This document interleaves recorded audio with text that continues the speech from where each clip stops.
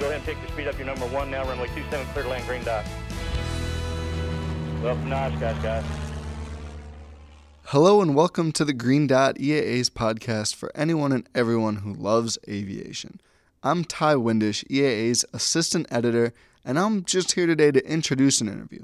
As you probably saw and heard, last week we held our Spirit of Aviation Week, which of course could never replace EAA AirVenture Oshkosh 2020, but did offer a beautiful opportunity to let so many passionate EAAers come together and dive deep into some terrific aviation content. The following interview was featured as a video during the Spirit of Aviation Week and features EAA Manager of Partnership Development Kyle Ludwig speaking with Elliot Seguin about his career creating and flying experimental airplanes. The Green Dot crew will be back next time with another original podcast, but for now, please enjoy this engaging conversation. Hey everybody, welcome back. We have a great guest with us today for this Spirit of Aviation Week segment. I'm Kyle Ludwig, coming to you from EAA headquarters in Oshkosh, Wisconsin. Today we have an ultimate EAAer on the show, someone who has designed, built, and flown his own airplane even. Elliot, welcome to the show. How are you doing today? Thanks for having me, Kyle. No problem at all. Elliot, we've seen a lot of your programs and your airplanes on YouTube and through your social media channels, but how did you get in aviation? I grew up in a flying family. My dad had a Cessna 172 for most of my childhood. And then, I guess when I was pretty young, before I can remember, he bought a Swift. And we had a Swift growing up. And then, that time frame when you start getting into, you get into cars because you want to get into girls. He hot rodded out his Swift. He put a big motor in it and set some world records with it. And anyway, it was the perfect send-off to, not playing with cars, playing with airplanes instead. That is awesome. And you've had a great career after growing up in aviation as an engineer and being a part of a lot of special programs in aviation. How did you progress into a professional aviation career? So the big thing with my old man, he was a pilot, but just for fun. So it was a big thing in the family that for me to even think about making money with aviation, I didn't really have a good model for that. So establishing that model really came down to two guys. One was my Uncle Burl, who was an A&P mechanic. And the other was a guy named Dave Groh, who restored Stearmans and T6s just down the road from the airport where I learned to ride my bicycle at. So between those two guys, they sort of established that model for how you could, use airplanes to make your money rather than just spend it. And that set the trajectory that led to the rest of it. That is awesome. So Elliot, you have a really cool company name, Wasabi Flight Test or Wasabi Air Racing. How did that name come about? So weirdly enough, we were eating sushi, right? So we did come up with the name Eating Sushi. We were looking for a name for the race plane. We had bought a Cassett project that happened to be green, and I was looking for a name that would tie the color of the airplane to the branding and would also fit well on the side of the airplane, right? There's like that aspect ratio between the, pilot's seat back bulkhead and the front of the horizontal stab, and you want to kind of occupy that space as efficiently as possible. So between that and having a lot of vowels meant that it was going to be fun to say. This is a really engineering response. Sorry about that. But that was where we came up with Wasabi, and unfortunately now we're stuck with it. So tell us a little bit about that company. I think you gotta I talk about my Uncle Burl and Dave, right, back in Michigan, right? And so you sort of like, I'm going to make money with aviation. Like, what does that even look like? And you're trying to figure out like how to set those sites, right? Started doing book work. I get an engineering degree. Like, how does that all add up to? Well, end up in Mojave at Scaled, right? And so quickly that idea of becoming an engineer on aviation, an engineer on airplanes to like, can you fly them? Like, what does flight test look like? That's like a really like exponential curve, right? We go from like, whoa, can I make money with an airplane to like, oh, wow, like Mike Melville is like a high school trained like A&P/astronaut. Like that is the coolest thing ever. And how do you like do that, right? Well, it turns out like other people were coming up with that same thing at the same time. So there was like a handful of us at Scaled and really at the Mojave Airport that were all sort of competing for like, who was going to, the visualization was that somebody was going to have to sit in the right seat of those spaceship flights, somewhere between like, Melville was going to get the first flight, or, or Pete or whatever, but there was going to be some flights before customers were in the right seat or in the back seat. And that seat was going to, somebody was going to get bored, and they were going to put someone there, and you would have a chance to be an astronaut, supersonic, all reversible flight controls, rocket engine, like everything, flying the world's greatest home built.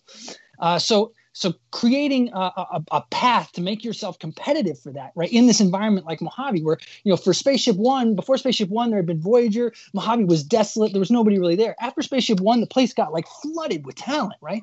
So there's all these guys that are vying for my spot. I want that spot, right? So, I go to work. I work as hard as I can all day. But at the end of the day, there's time left at the end of the day. What am I going to do with it? And that's where Wasabi came down to, right? So whether it was with air racing or helping a friend develop a platform or whatever, it's like I can subsidize my flight test activities with a full-time job. And then ideally, I don't have to, like with Wasabi, with the Siren, I had to like design the airplane, build the airplane, me and my wife working, basically 2 full-time jobs to get that thing done.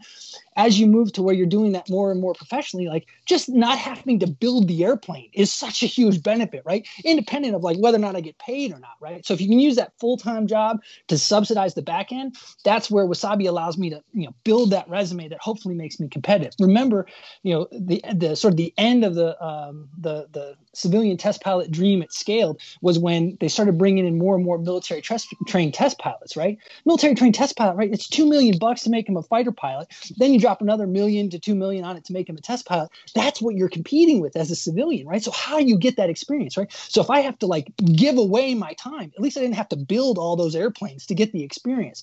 And that's what the basis of Wasabi is, right? If I have to, make a silly YouTube video or do some engineering or build an airplane, whatever it is to get the flight test experience, to build that resume, because that's first of all, sort of ungettable experience. And second of all, that's what we're passionate about. So that's the Wasabi thing. You're definitely a super passionate guy, right? We've already seen it today in this interview. But let's go back to chatting about, an EAA hero of ours, Burt Rutan and Scaled Composites, and what he really built out there in Mojave, right? Because as you said, there was nothing out in Mojave until Burt came about in the big Scaled rush in the 80s, 90s, 2000s. What was it like working for Burt and working at Scaled Composites during this wild time of innovation? Yeah, I think one of the hardest things about working for Scaled is, number one, like getting used to being around so much talent, right? And having like, when a hard problem pops up, like having to kind of like fight off the other engineers so that you can do it, to kind of, like we're talking about, like build a motor on yourself, establish yourself in the community, move yourself forward. The other side is that there's like this, just like we were talking about, like you're going to be a commercial astronaut in a home built rocket. Like that is such like exponential thinking, right? And like it's a kid coming from Michigan, right? Like in Michigan, like, yeah, EAAers like were home builders, but most of them were flying certified stuff, right? And like, yeah, we would fly to Oshkosh every year, but we camp under the wing of a 172, and yeah, we would look at long easies, but you had to walk through fields of Cessnas to get there, right? Like to go from that to the king, the master, right? Like Burt is the EAA thing, right? To work for him and try to get used to that mindset, right? One of the big things that jumped out at me early on was like, obviously he, terribly talented engineer. And yeah, he could lead people, but there was this thing like leading people. When I think of leading people, it's like, the guy in the front with a podium and he's like walking through our goals for the day or whatever, like that sort of micro level. The thing with Burt was with the hair and then those big blue eyes, right? And like, he had to say 3 sentences and the whole room, like, we're going, like, I don't know where we're going, but those eyes are taking me, we're going there. Right. And to try to like temper that as an engineer with like, well, yeah, but like, there's going to be like nuts and bolts and like a thing needs to be built and it needs to like be strong, like all those like real hard practical problems that fall behind the dream that got us here, that moved me from Michigan all the way to California. And I'm living in a hut next to the airport and I'm dedicating every dollar I have to building silly little airplanes. Right. Like, so trying to get like something that seems like practicality out of that was a lot of the struggle with figuring out how to work at scale, but absolutely some of the most rewarding time in my professional career.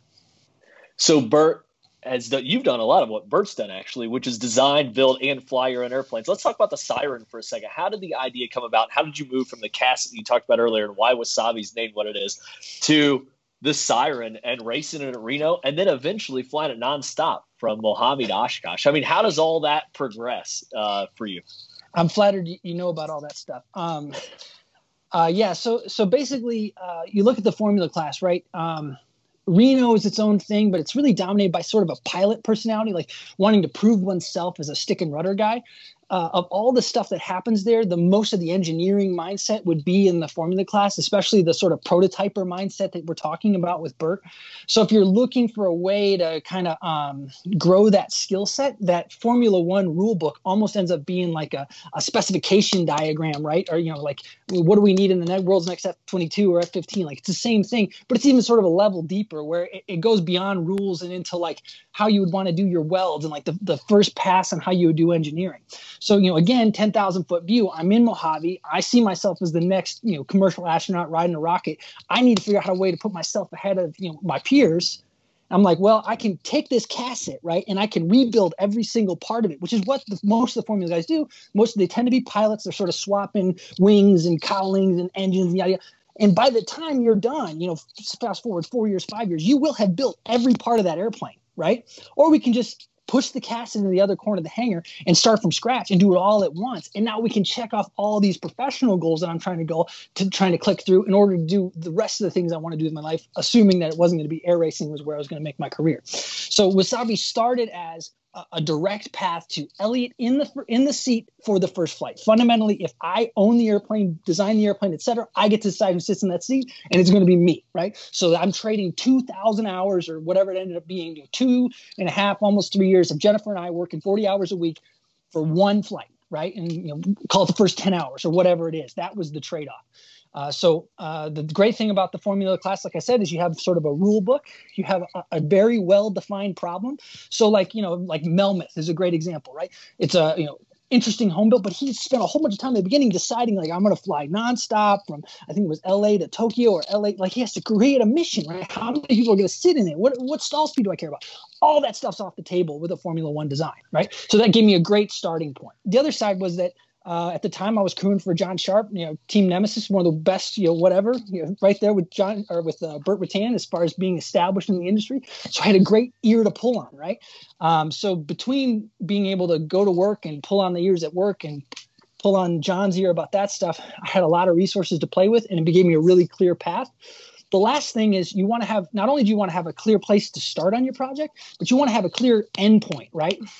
There's a lot of projects that, most projects just end up sitting in the back of a garage for, many years, et cetera. But even when they're done, like when are they done, right? Is it when I get to put that 500-hour sticker on it at Oshkosh? Is it when I put the 1,000-hour sticker on it? Is it when I just get it to Oshkosh, right? What is the final establishment of I have finished my project? So the fact that I could build a thing and then put it on the race course. Boom, that's a milestone. Done. We could walk away right then, right? Oh, I made it to the top of the silver. Oh, where we go? Milestone. I won a race. Wow, right? Or I made it in the gold, right? You have these clear things that you could mark off, and every one of them is another resume point to build this career, right? So just like you were talking about setting a world record, like setting a world record is a hard thing. Well, not if you set it point to point. Well, point to point records are kind of boring. Well, what if we made it like really weird, where we take an airplane that's designed to fly like 8 miles at a time, and instead we fly all the way from California to Oshkosh, and we do it as a flight of 8 airplanes, or we take off at 3 o'clock in the morning, land during the air show, like all that cool stuff. Again, it's about creating these moments that allow you to have things to point back to on a resume to build a career, to try to put something together. Because remember, this is impossible stuff, right? We've talked about Bert, we've talked about Sharp, right? These are 2 out of how many EAA members are there, right? There are a lot of people trying to do this because it's so cool. It's a hard thing. The more you can plan it out, the more you can think about the problem ahead of time, being a dorky engineer, maybe the better chance you have of being productive with the whole thing. Am I rambling yet? No, this is awesome. Absolutely awesome stuff. And we love the enthusiasm. And I think that's what separates, as you said, the 240,000 EAA members, right? And their passion, their enthusiasm. Let's talk for a second about an airplane that's been a big deal the past couple of years. So a twin-engine Quickie in itself would be an amazing machine, right? I mean, the Quickie itself is a cool airplane, and it personifies a lot about what EAA is and what Bert is and what composite airplanes have been over the decades. But then you guys decided. Thank you. You guys have decided to bolt on a couple turbine engines, and being a big modeler, it's awesome to see them being about that size, right? Tell us about how that idea even came about, and why did you decide to do it, and kind of about being with that program? Because we all know what happened, of course, but what happened with that program? Well, yeah. So we all know what happened. If you've seen the video, I assume that did pretty well on YouTube. We didn't have any control of it. It went whatever. People did stuff with it. There's a report. If you haven't read the report, our internal report as well as the NTSB report, look into it. I think there's a lot of good technical detail in there, but sort of a across the top view of what happened there. Again, we're in Mojave, right? At this time in Mojave, there was a lot of people getting pulled out of hangars and stuff. There's a lot of turnover. Some of the old sort of hangar rats, desert rats guys were kind of getting turned around. And I made it a point to keep track of what was in each hangar. I want to know what was going on at the airport. It was very valuable to me. Again, we make the effort to come all the way out to Mojave. I want to know what's going on, right? Well, I found a quickie in one of the hangars, right? And so I kind of knew it was there. It was hanging up in the top of the hangar. It wasn't on the ground. And so I kind of kept an eye on it. Well, it turned out the owner was maybe ready to part with it. He'd done most of what he wanted to do with it. The joke has always been that I found it in the dumpster. Well, it wasn't in the dumpster. It may have been on its way to the dumpster. It certainly wasn't going to fly anytime soon. So at the time I had a horde of hangars, and I purposely kept those hangars stocked with projects that I was kind of trying to find a buyer for, a motor for, whatever money, whatever we were trying to do. So I grabbed the quickie off the roof, wheeled it over, and stuck it in a hangar. And it sat there for a year or something like that. My plan had been to make it electric. I was really passionate about the quickie as a really clean airframe. Right? I don't need to tell you this. You sort of said it yourself. It's a super efficient airframe. It's a super small airframe. It's interesting as an EAAer, as a rattan guy, right? But also as if you're going to put a new platform, a new engine on, a new power plant, because it's so small, because it's so low drag, right? It maybe opens up some other opportunities. So in the case of electric, I thought it was exciting. We were pitching it to electric customers and not getting anywhere. Fundamentally, what it comes down to is you're going to wear the batteries out in the program, and the batteries are the most expensive part of the program. So you can't really convince an investor they're going to be able to take their parts back and run after the whole thing's over when you're dealing with electric, because you're going to damage the batteries. Anyway, so it just was sitting there. We were approached by a turbine engine company that wanted to put a turboprop on the Siren. They wanted to put big power on the Siren, or they wanted to build another Siren or whatever. I was very busy at the time with just campaigning the Siren, and then we were trying to do some stuff with the Lancers. So it was a lot to take on, building a whole nother airplane, yada yada yada. Anyway, so I just did what I always do, which I just take everybody through all the hangars and say, okay, here's kind of what I'm thinking here. We have this platform, we have this, and we walked into the hangar, and the guy was like, "What is this?" He'd never seen the quickie before. Fine. Well, I got back in his truck, and sitting in between the two seats was a model airplane turbine from the same company, right? Same form function of what ended up going on the airplane. And I was like, can you get these? Anyway, so what it ended up was he wanted a platform to demonstrate this new turbine motor. Wow, okay. This is the whole thing with EAAers, right? You have the airframe, but you don't have the motor. Or you have the motor, but you don't have the avionics, right? Getting all those pieces together. We just, right there in that moment, we suddenly had all these pieces. The idea was to get the airplane flying just barely, like a flight or two, and then we would take it to Oshkosh. So we would time everything to just get it done, get a little media spike, and then take it to Oshkosh. We were right about a month later, 2 months later, just as the motors were showing up, we were approached by Red Bull. Red Bull wanted to do a documentary about something that was going on at Mojave. But unfortunately, they wanted to run in the March, April timeframe, so a few months early of what we were planning to do at Oshkosh. So I showed them a bunch of stuff, and I said, here's the quickie thing. It's coming, but you can't have it. It's not up for grabs.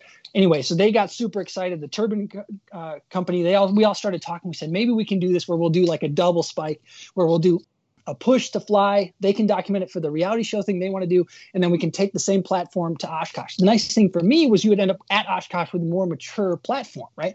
Rather than showing up with what basically would be a model that had flown, right? Maybe we could put enough time on the airplane between those two dates, and we could actually show up, and maybe we could put on a demonstration, right? At that time, Paul Dye was flying a BD-5. Obviously, there's the Subsonics was out there flying. I was like, man, what if we put 3 micro turbines up? Wouldn't that be awesome? Wouldn't that be, because it's such an easy thing to get passionate about, right? The mini turbine thing, right? It's just it clicks all the EAA buttons. It fits in so well, the EAA thing. Anyway, so that was the basic setup that led to not only us putting the jet motors on the quickie, but also the accelerated timeline that sort of moved everything left, which led to how everything played out. But yeah, did I answer the question? That absolutely answered the question. And that airplane is still one of the coolest things we've seen in the past couple of years, right? Because as you said, it's like pure EA, small jets, composite, totally out of the box, awesome stuff, right? Right. And I I still, when I look back on the stuff that we did and how quickly we did it, it encapsulates the EAA thing and the Mojave thing and the scaled thing. It was just such a great moment to have such enough smart people around and the pieces to come together to get to do something like that. And how fortunate we are that it got documented, because the end result could have been better, but I think a lot of people saw it. And I think certainly in the context of EAA and showing people that you could do cool stuff with airplanes, I think it still carries a lot of value, and I think we're proud of it for that reason. That's awesome. And for those of you that turn in late, we are talking with Elliot Seguin, known around the world for what he's done in the experimental world, and especially out in Mojave. Let's go back from experimentals to the certified world really quick. You talked about all the folks in Michigan when you were growing up owning, certified spam can Cessnas, things of that nature. And now we just talked about a twin turbine powered Quickie, which is like one of the coolest things we've seen out there lately. But let's talk about your time with Mooney and what you've done in the experimental flight test world and working for Burt and how wild that was, to going back to a certified type program and trying to, flight test an airplane that was going to be brought to the market. Compare and contrast those two different things, experimental world, the certified world, and a new airplane and a new program. Compare and contrast that for us a bit. Yeah, I think, and I tried to allude to it before, so thanks for giving me the opportunity to kind of fill in the blanks here. I think there's a thing that happens when you're a young guy, got dragged across the country to this Mecca, right? And you're around the words, big rocket, first commercial, right? These big things, the trophy is in the lobby as you walk in. There's confidence that comes from that. And the confidence is twofold, right? You have to be confident. This is a very hard thing we're doing. You're not going to get to the other side of it if you're not, believing in yourself and pushing, et cetera. But the other side is that there's also just no one else doing this, right? So you don't have any it's not like, we always say that SR-71 is the world's fastest airplane. Well, show me another airplane that was designed to that spec, right? Show me the other people that are going for the first commercial, all reversible flight controls, hybrid rocket power. We're the only players in the game, right? And so the big thing that struck me immediately when I got to Mooney was that Part 23, 2 to 3 seat airplane is a hard problem. It's a hard problem, and there are a lot of smart people that have been there, right? And in some ways that made me appreciate, the Mooney legacy, right? And what they were, I think it was 10 a month or something at peak production, silly how profitable, how productive they were as a company, right?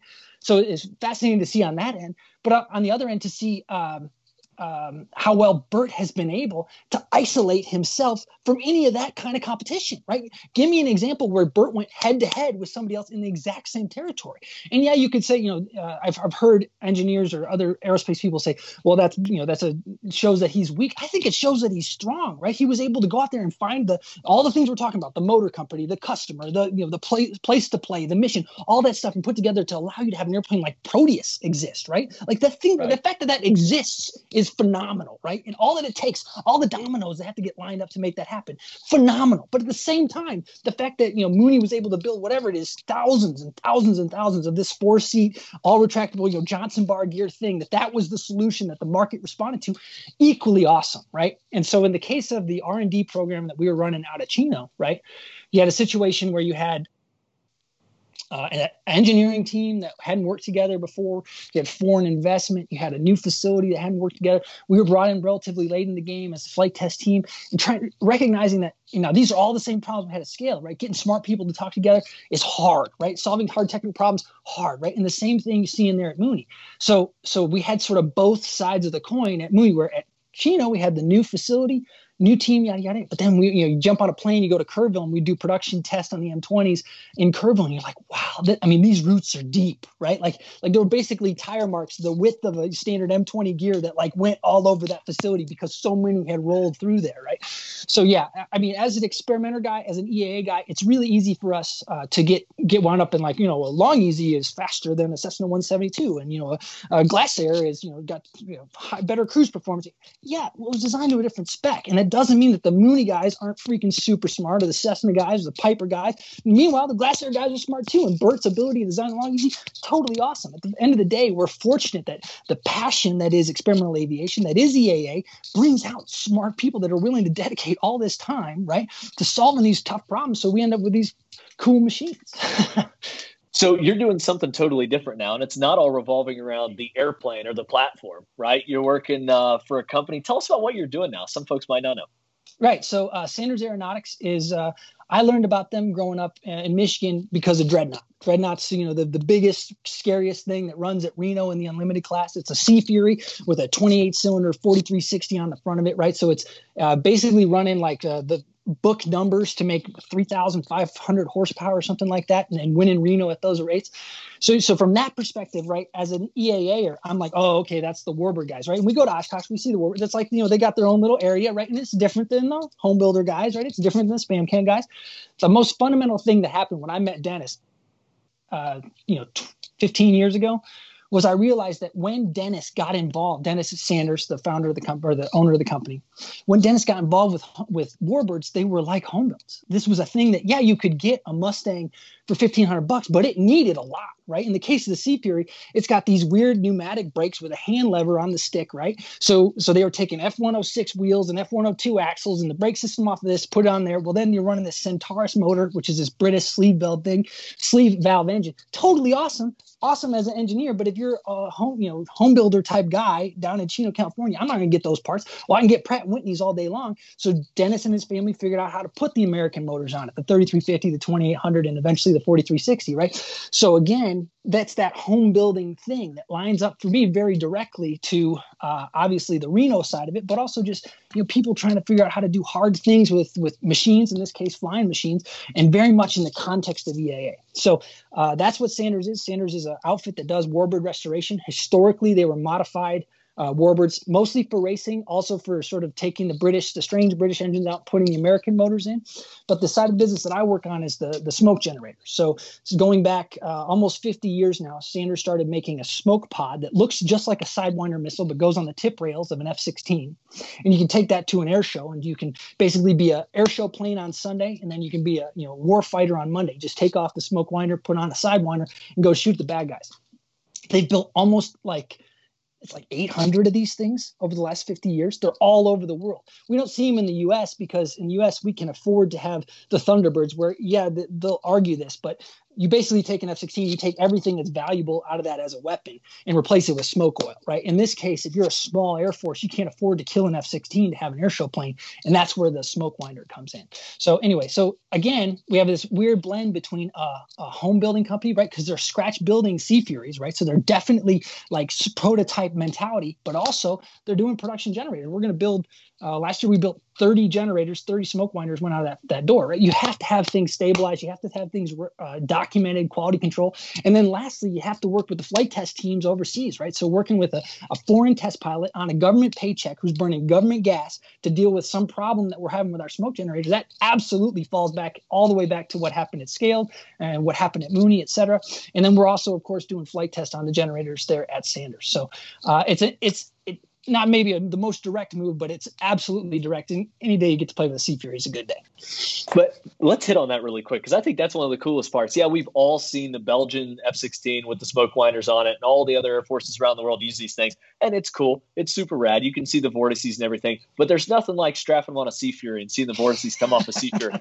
What's it like to bolt these things up to Dreadnought or the other test Sea Furies and watch it come roaring down the runway at you, blaring smoke and the huge vortices coming up? What's that like to experience? It's awesome. Yeah, no, awesome is just right. And I think it's not until you just like you say, right? You see the Belgian demo, the F-16 looks fantastic, right? 30 degrees alpha and those vapes coming off, like totally awesome. But it's not till you come to Sanders, to Ione. We open up the aerobatic box, right? Dennis gets in 924, his dad's Sea Fury. We put the tip smoke on it, and he does his low altitude routine, which includes 150 knot pass right by the show, 20, 50 feet from you, because the aerobatic box is open. You have a little bit more room to play. That you realize that air show, Frank, Dennis's dad, wanting to do that air show, created the smoke winder, which created the smoke system that we're seeing overseas. This comes from a guy that just finished building a totally cool Sea Fury and wants to show it to his buddies, and that's something I can relate to, right? That's the core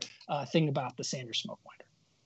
So you jump in a lot of different airplanes and fly them. We've seen videos lately. You flying a replica, smaller Mustang, the Bowers Pony. You've flown the Twerp. You've flown the Siren. What's been the favorite airplane that you've jumped in and flown and actually got behind and flown? Yeah, so for me, I try to think about it more as like a mission or a single flight. It turns out if you get too attached to the airplane, it gets too hard to walk away at the end of the program, which when you get into test stuff can actually be dangerous, right? It makes it too hard to say no to a program you don't want to do, or you shouldn't be doing, I should say. Anyway, so as far as like flying experiences, you mentioned probably the top one, right? My wife and I designed and built an airplane, raced it at Reno, and then we flew it nonstop with some of my best buds from California all the way to Oshkosh and got, a hero's response when we landed there. That is phenomenal, right? That is the arc of an EAA, right? I mean, you can draw a lot of stuff around that. Absolutely fantastic. Probably next on that list was we did some record setting in Mojave. So we set up a Mojave experimental fly-in, but there was also records. We invite everybody to come out. We could share costs associated with getting the FAA waivers and bringing the NAA out to cordon off the record. As part of that, I had the opportunity to set a 3-kilometer record. So on that day, my wife was flower bombing out of a tri-pacer on a course that we had set up inside the Class Delta at Mojave. We had the arrivals going for all the people that were coming for the show the following day. I had set a time to climb record that morning, and then I set a 3-kilometer record that night. I'm diving out of altitude, so you get to dive into your first pass of your 3-kilometer record, right? So for the first pass, I'm diving onto the course because we laid it out in the middle of the desert. It helped with the waivers. We laid out in the middle of the desert. You're screaming in from, like 4,000 feet AGL. It's kind of hard to see the course. So there's cool justification. I said, well, we need to put cars on the course to map it out, so it's for safety, so I can find it. What it meant is we could put news media there, which was the great thing for the experimental flying, but I could also put my buddies down there. So I'm screaming in literally the coolest thing I've ever done, right? I've got stupid kamikaze power on the motor, right? We're screaming through VNE, published VNE. We're going super fast. I have a chance of setting a 3-kilometer record, which is a lifetime goal. Like, little boy listening to Reno on record, right? What Lyle Shelton set a 3-kilometer record. What is a 3-kilometer record, right? Here's that moment. I'm diving into the course and I'm diving. It's a little crazy when you think about it, at my wife. She's marking the course standing on the hood of her car, right? Freaking so cool, right? And I didn't deserve it. I'd be lucky to have any moment that cool ever again. And it's important to remember how fleeting these things are. But that was totally awesome, right? So you had an airplane. Published VNE was 300 knots indicated. We hit that first trap at just over 400 miles an hour statute. So, because the first pass you can dive into it anyway. So faster than I'd ever gone in the airplane before. More power on the airplane than we'd ever run. The engine was unhappy and bucking and barely made it through the record attempt. Totally awesome experience. I was fortunate to have it and some of the best flying I got to do. And that all happened at Mojave. So a lot of us, were sad that Oshkosh isn't happening this week. A lot of us compare, some of the wonderful things of Oshkosh to the Mojave experimental flying. Talk about that flying a little bit, because a lot of people haven't been, but they should go. Yeah, so I don't know that it's really going on anymore. It was a temporary thing. It started out where Scaled needed to staff up for the Stratolaunch program, right? We're going to build the world's largest airplane. We're going to need the world's biggest engineering staff, right? And since Scaled was famous for having unusual engineers, the thought was you couldn't find engineers the way that you would always found engineers. So we needed a different solution to that problem. The thought was if we had basically a recruiting day, we could attract the talent to come to Mojave, and that might be a little more honest, right? So they kind of know what they're getting into, if that makes any sense. Well, it turns out that that's like really hard, right? If you're going to put a Scaled banner over an event, like how many porta potties you have suddenly becomes really freaking important, right? Because now if there weren't enough porta potties, it's like a national event. Scaled didn't provide enough porta potties is terrifying, right? The amount of time it's like Oshkosh. It's like Oshkosh. Right? Who would want? It's a nightmare. Who wants to deal with that, right? So one of my favorite reviews of the Mojave fly-in was that it looked like it had been set up by engineers. So basically, what we did was we just took Scaled off the letterhead, and a bunch of us were like just calling our friends like, "Hey, you got a cool airplane? You want to come by?" We picked a day, and then because it was a bunch of engineers, there wasn't really good food. There weren't enough porta potties. There weren't enough water to drink. All that. But the airplanes were phenomenal, right? And the next thing that happened was you got all these super smart dudes, wicked cool airplanes. But again, like, I don't need to tell you about EAers, but there's a lot of EAers that are awesome at what they do because they can go in a basement and be by themselves for free, for 2 weeks or whatever. And that guy, even if he's standing next to that awesome airplane and you're standing right next to him, you may not know that that's the guy. So the next question was, how do we get him talking, right? So the following year we added this awards thing where we would have a team of judges go around and talk to some of the guys that had brought in some new stuff, get them to talk about it. They would rate it, and then we would give them trophies. Yeah, trophies, whatever trophies. But it got the guys talking, right? And then we started noticing all these people following the guys around right as they're talking about, right? Again, it starts to open the experience up. Again, for us dorky engineer guys, one of the comments had been that, if you want to get recognition at Oshkosh, you need a really cool paint job and great avionics. And the thing about Mojave Flying was that wasn't even on the cards. Like, did you make your own supercharger? Then we're going to have something to talk about, right? Did you make your own landing gear? Like, I want to hear that story, right? And so that was where it sort of started with the flying. As it grew, we added, we talked about the awards banquet, and then we added the record setting. There was a flower bombing component because there was a lot of guys playing with like light airplanes. They could do that in the morning of like the Friday before. But again, it really was sort of homegrown and allowed Mojave to sort of showcase. One of the interesting things about Mojave is that because of some of the spooky stuff that goes on there, they can't be an open door place, right? You combine that with the fact that it's pretty desolate. Being an open door place, like having someone sit there ready to like take $5 for a ticket and sell you a Mojave t-shirt, that's a bad business idea because not enough people are going to come through, right? So as a result, if you show up, if you as a fanboy show up, and you see this when you're based at the airport, you see the fanboy drive up to the gate and like get out of their car and like walk up to the gate and like look around, like I know this is the cool place where the cool stuff happens, but how do I see it, right? So the idea was that independent of what Scaled's needs were, as a culture, right, as the culture of Mojave, if we could just pick a day where we're all going to be like a little more open, right? And then if you're going to invite someone up, they come up on that day and they're at least it's not a weird, cold, desolate thing, right? There's people around, stuff going on, and, hot dogs or, whatever, that maybe that as a community you could kind of pull together. So that was what we were playing with. And it was amazing, phenomenal experience. I have no interest in, doing events, but there were some things within that about just having a bunch of the right people around, right? Just like Oshkosh, right? Where good stuff happens. And independent, I'm not a porta potty guy or deciding whether we're going to have funnel cakes or corn dogs. I don't want anything to do with any of that stuff, right? But that was pretty awesome. And certainly we talk about things we're going to miss about Oshkosh this year. That's on my list. Absolutely. There's probably a lot of folks watching today, Elliot, that say, wow, I'm getting ready to flight test my RV, my Sonex, my Long Easy. I mean, whatever the home built airplane is. You've done a lot of flight testing. What advice would you have for them and the seriousness of it and how to really start with your cards and your test program and that? What advice would you share with those that might be getting ready to do what you do for a living out there with their own airplane? Yeah, that's a great question. I think there's the obvious stuff. I mean, there's no shortage of documentation out there. Obviously, the new EAA manual is fantastic, all that great stuff. But as far as something you can take away today, I have to quote Doug Shane. He had a quote. He said, when your best friend comes up to you and says he just finished his airplane and he's ready to go do his first flight, what's the best thing you can do? And he said, the best thing you can do is take his keys.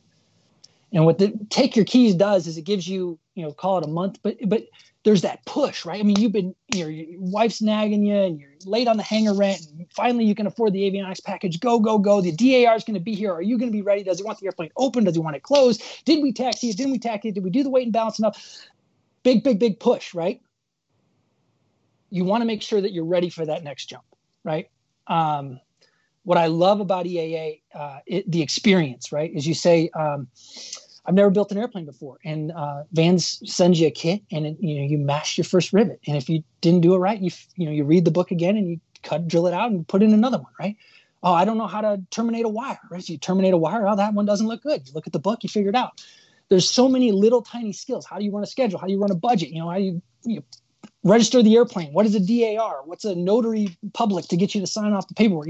All those little things they have to work through. This is no different than any of those other ones. The first flight is no different than any other ones. The difference is the risk. There's a spike in risk. There's an avalanche moment, a cliff moment in terms of exposure, both to you, to the project, to your family, to the airport. And so it's important to prepare yourself for it. All those things are doable. That most likely there's an airplane on the planet like your airplane. You can go fly it. You'll hang out with that guy. You can fly something that's a little bit quicker, a little bit slower, right? Sit down with somebody who knows more than you do. Take your time. No rush, right? You can prepare for it, right? But give yourself that time because there's, like I said, there's that building and the pace keeps picking up and I'm going to do the flight because I want to make it to Oshkosh. You're not going to make it Oshkosh. I'm sorry. It's canceled anyway. You're not going to make it. Take your time. Yeah, we've given them an extra year now, right? They can get that. They're not missing an Oshkosh, right? They're no not missing Oshkosh it this week.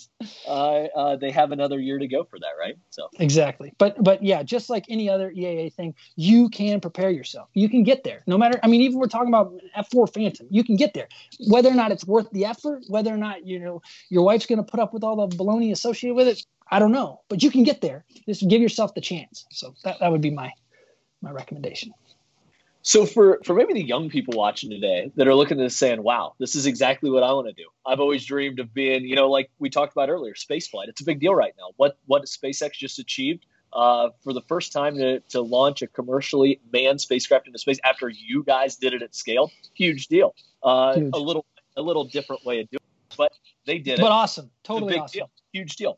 And that inspired a lot of kids, including Young Eagles and other kids at EA. What advice would you have to them on how to really make it to where you are or anybody else that's had a very successful go with this? I think the first thing is that it's all attainable, but man, everybody says that. I think that it's attainable in the sense that everybody that you're looking out there at that is blowing you away has needs. And there's some on that list of needs that they have, there's something that you could do. Right. And with the power of the internet and, Instagram direct message and LinkedIn direct message, or, picking up the phone call, showing up, just fly yourself out there, sit on the doorstep until they talk to you. These people have problems that you can solve, and you can lower your rate until they can't say no. Right. The opportunities are amazing. Right. The vertical takeoff stuff that's happening in the Bay Area, the stuff in Denver with Boom, obviously SpaceX.